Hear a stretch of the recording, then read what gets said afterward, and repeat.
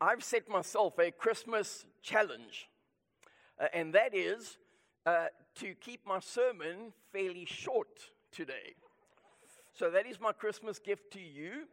You only have to listen to me half as long as you normally would. Merry Christmas, you're welcome. So with Christmas Eve, we draw to the end of our Christmas season. And during this time, there's so many just fun and enjoyable and good traditions that we keep here in North America. I think of the lighting of the Advent candles. I think of the decorating of the tree, the giving of gifts to those that we love. We have good, wholesome traditions here in North America. Not so much other parts of the world. So consider Austria, for example. If you thought being on Santa's naughty list was the worst thing to happen at Christmas, you've never heard of Krampus Night. Krampus Night happens in Austria, and on there's a character called Krampus, who is Father Christmas's evil twin. And on the 6th of December, the men in the town dress up in these demon-like costumes, and they run around the town with sticks beating people, right? Then we have Norway. It was Clement Clark Moore who wrote the famous words, "'Twas the night before Christmas, when all through the house, not a creature was stirring, not even a mouse." That may be true in other households, in other countries, but not in Norway. In Norway, they believe that on Christmas Eve, a witch is coming to town to steal all the brooms to ride on them. So they hide the brooms in a closet, and then the men go outside and the entire night shoot shotguns into the air to scare away the witches. So much for Silent Night. And then in Iceland, we have a character called the Yule Cat. Now, before you go, "Oh, cute, a Christmas cat." This is not the Yule Cat. The Yule Cat on Christmas Eve runs around eating children.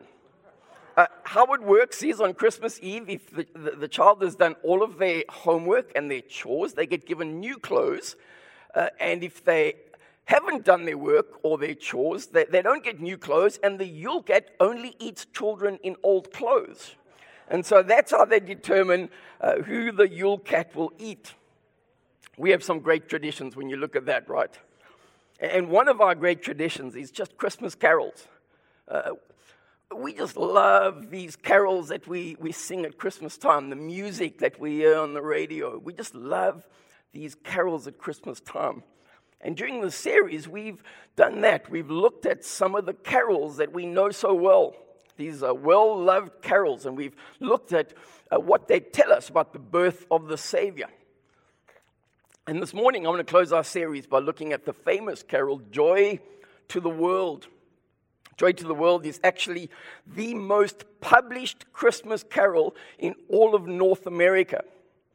It was written, it was published actually over 300 years ago in 1719 by a minister called Isaac Watts. Now, if you don't remember the name Isaac Watts, you will remember some of his classic hymns. He wrote, "When I survey the wondrous cross, and our God, our help in ages past," among others. But Isaac Watts did not even write Joy to the World as a Christmas carol. It was actually a poem based on his interpretation of Psalm 98. And because in the 1700s, because he dared to write a poem to be read in church based on a psalm and not just allowed the psalm itself to be read, he was considered a heretic. And many ministers warned their congregations of the evils of listening or reading the music of Isaac Watts. Here's the strange thing. Isaac Watts didn't even write Joy to the World to be a Christmas carol. He never intended it for it to be a Christmas carol. And I'll tell you why a little bit later on. But Joy to the World became a Christmas carol by accident. About 120 years after the song was written, a man by the name of Lowell Mason added music to it, the music that we know when we sing the carol Joy to the World. He added music, and he published this song with the music a little while before Christmas. And so Joy to the World was linked to Christmas and has been ever since. So this morning, what I want to do is I want to look at the song.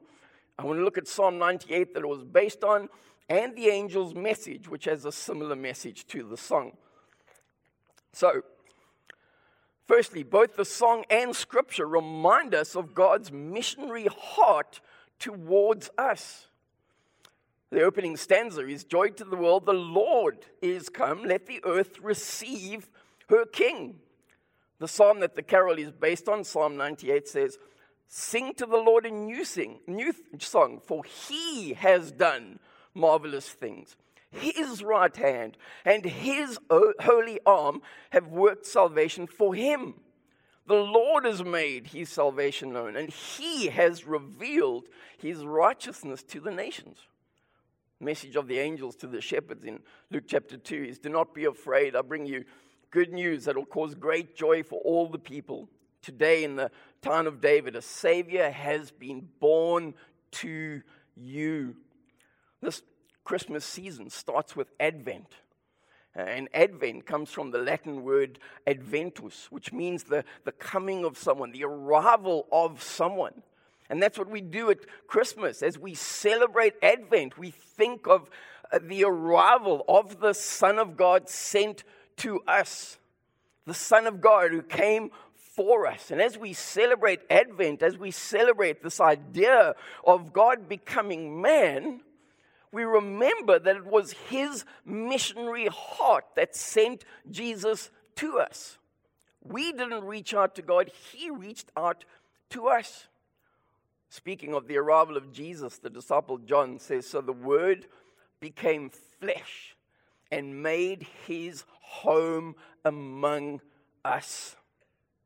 The Bible commands human beings to pursue God.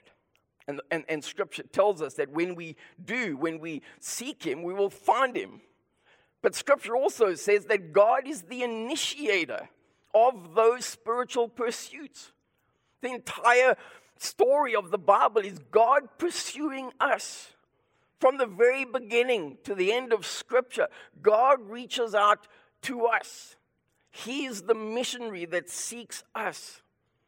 After Adam and Eve sin, they don't run towards God.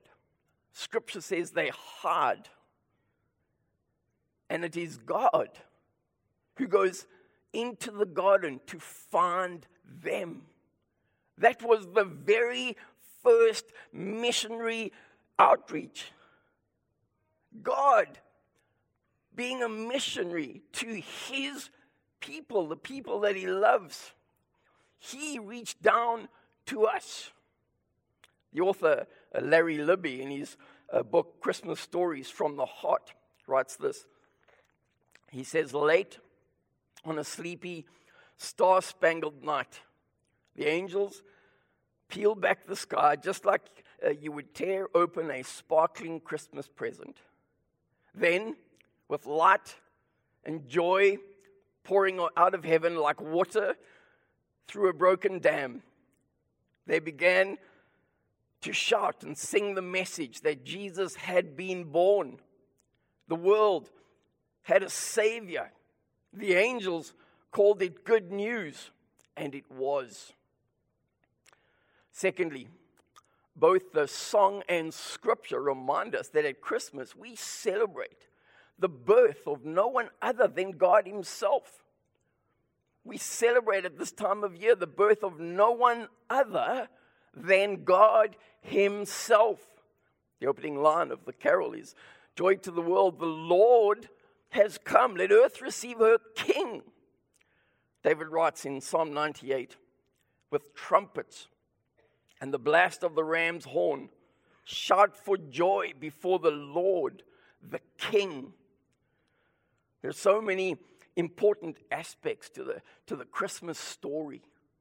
Matthew introduces us to the wise men who travel from Persia, bringing gifts of gold and frankincense and myrrh to lay down at Jesus' feet. Luke introduces us to the manger, the feeding trough for animals that this baby is placed in.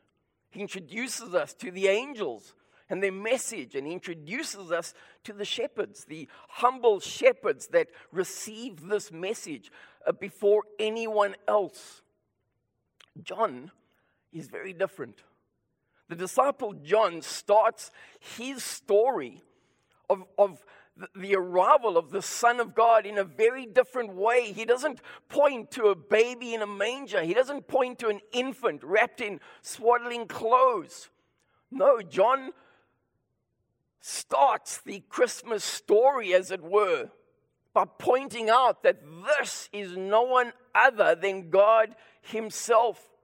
John writes, in the beginning was the Word, and the Word was with God, and the Word was God. He was with God in the beginning. Through him all things were made. Nothing was made that has been made without him.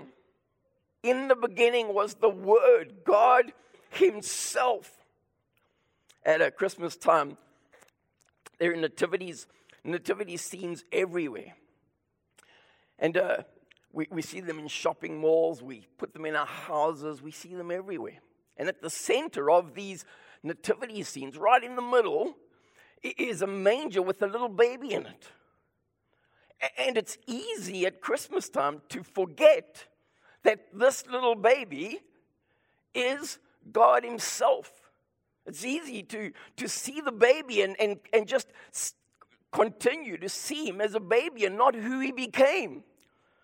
In 2003, I sat down to watch a movie called Talladega Nights, the Ballad of Ricky Bobby.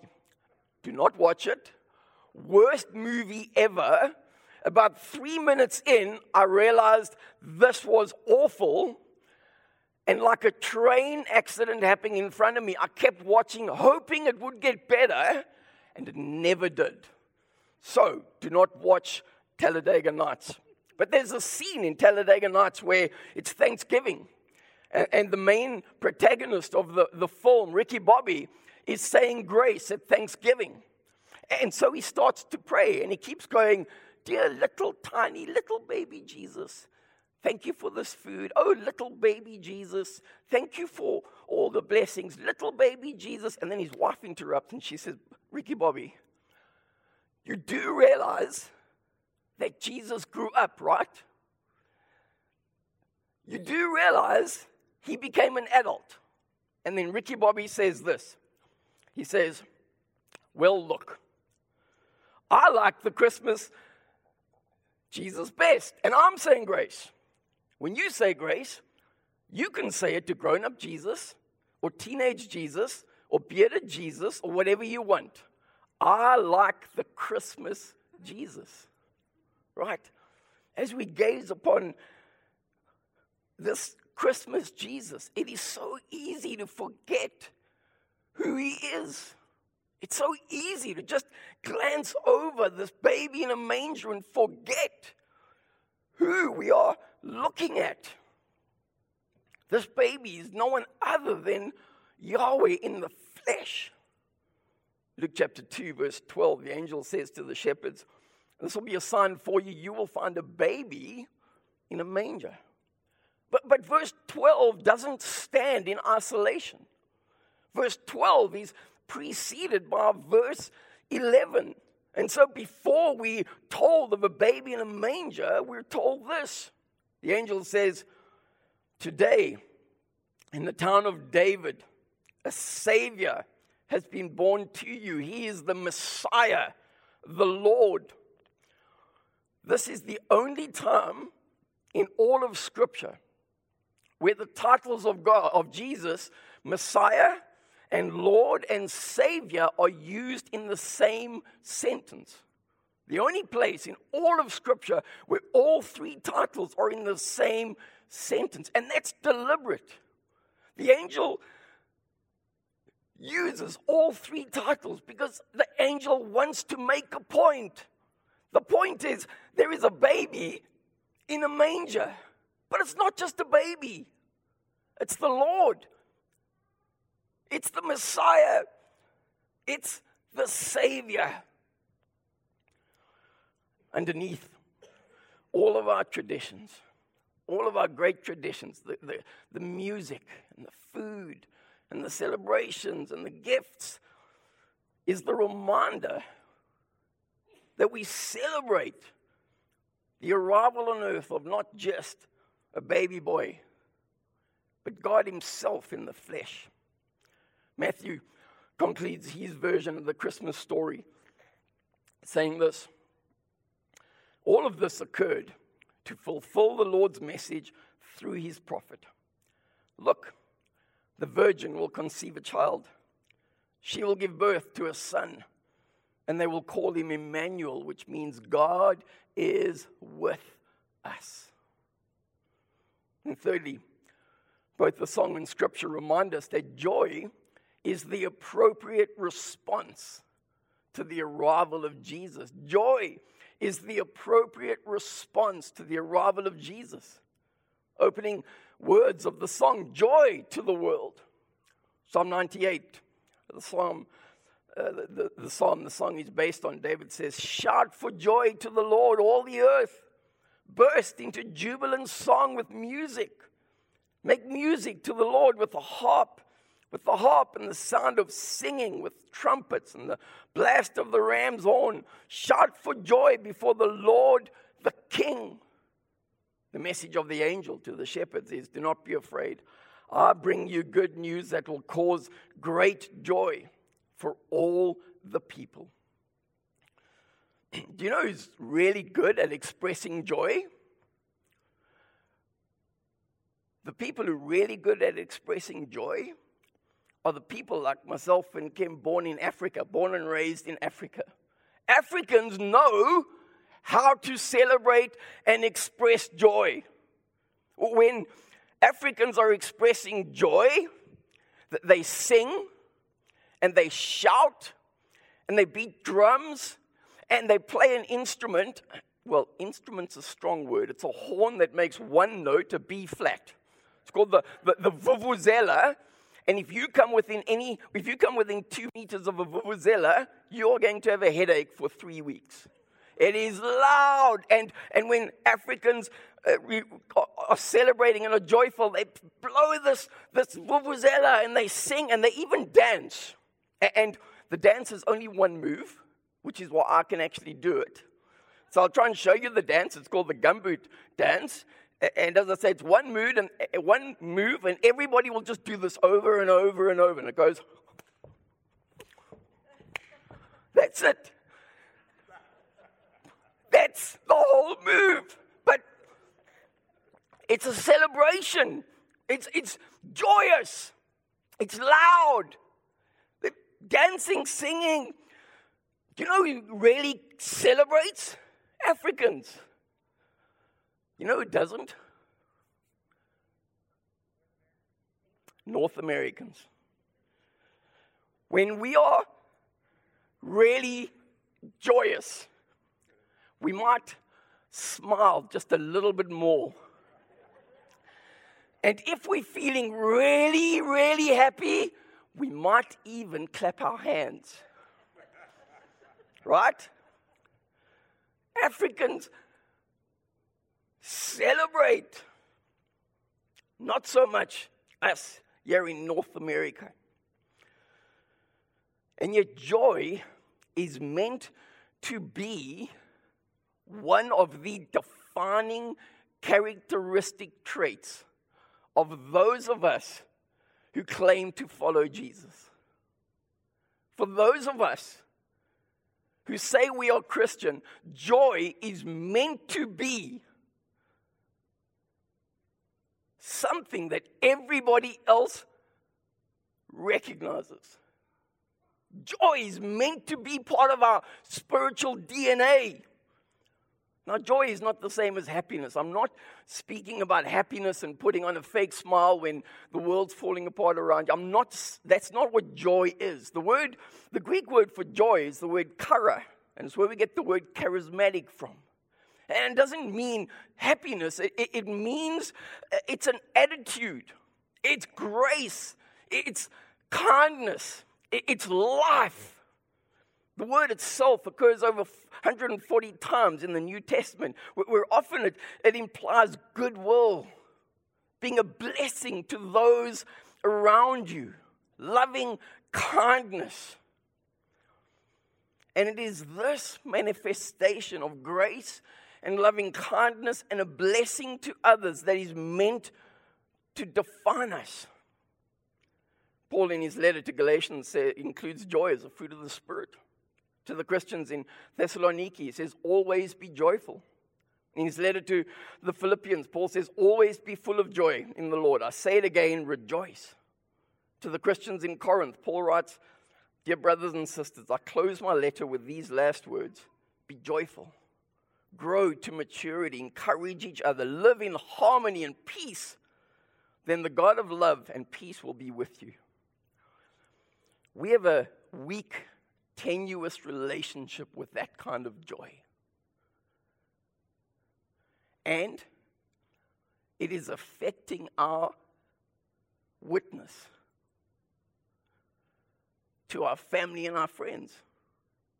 We have such a weak relationship with joy, and everyone else can see it. Remember that I said Isaac Watts did not write this as a Christmas carol. Rather, he wrote it to describe the joy that we will feel when Jesus returns.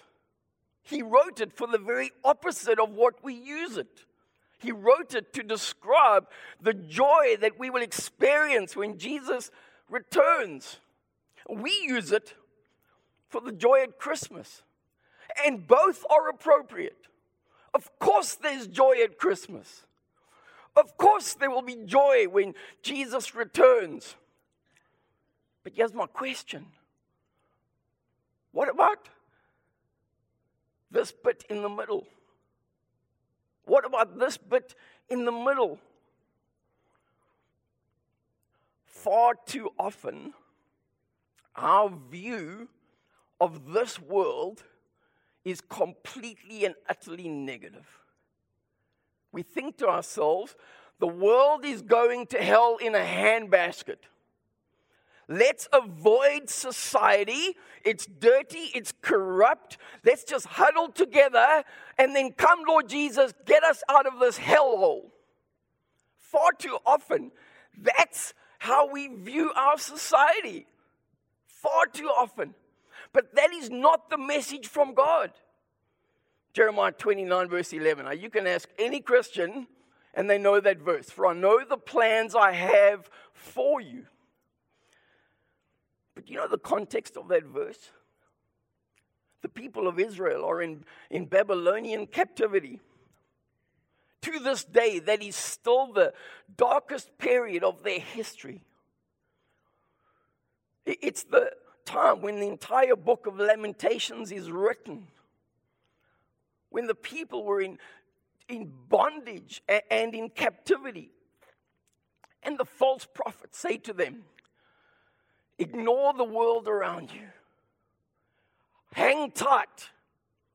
God is going to take us out of this very shortly. Hang in there. It'll soon be over. Stick together. And God responds and he says, do not listen to the false prophets. Do not listen to them. You're going to be here for 7 decades. It's not going to be over shortly. And then God says, in the light of that, in the light of the fact that you are going to be here for 7 decades, this is how you should live. God says this. He says, this is what the Lord Almighty, the God of Israel, says to all those I carried into exile from Jerusalem to Babylon. Build houses and settle down. Plant gardens and eat what they produce. Marry and have sons and daughters. Find wives for your sons and give your daughters in marriage so that they too may have sons and daughters. Increase in number there. Do not decrease. Also, seek the peace and the prosperity of the city to which I've carried you into exile. Pray to the Lord for it, because if it prospers, you too will prosper. Far too often we have this view of the world that it is so negative. Our society, we just want nothing to do with it. That's not the message from our Heavenly Father, and it's not the way Jesus lived. Jesus was a blessing to those who he encountered. He showed grace and mercy. People wanted to be near him and around him because he showed the kind of joy that we're instructed to have. And Jesus himself taught us to be like that. He said, be salt to the people around you. Be a light on a hill. Far too often we view the world around us as negative, and it's affecting our witness. If we do not manifest grace and mercy and joy to those around us, why would we ever expect them to also want to be a follower of Jesus? If we show joy at Christmas, but we don't show joy between Christmases, we have failed.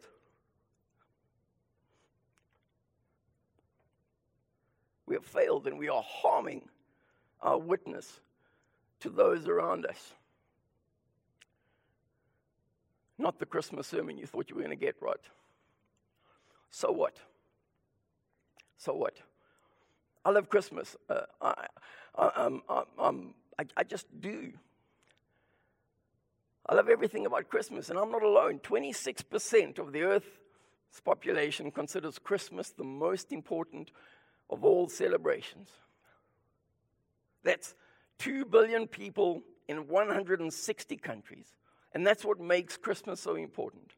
Underneath the traditions and the music and the gifts and the light and the food is a reminder that we celebrate on earth the arrival of no one other than God himself, who came to reconcile us because we couldn't. That's the very essence of the good news. That's why at Christmas we tend to be a little bit more happy, have a little bit more joy, have a little bit more kindness. But here's my challenge to each of you as we go into this new year. I want you to live that out between Christmases for 2 reasons. Because Jesus told us to, and because the people around us desperately need us to. Father, we thank you that at Christmas there's just so much to be joyful for. So many traditions that bring us joy and light and life and fun. But most of all, it's the time we celebrate the arrival of your Son, come to this earth to save us. And that is why we have joy. Won't you help us as we move between Christmases to take that joy into the world around us? We ask this in your name. Amen.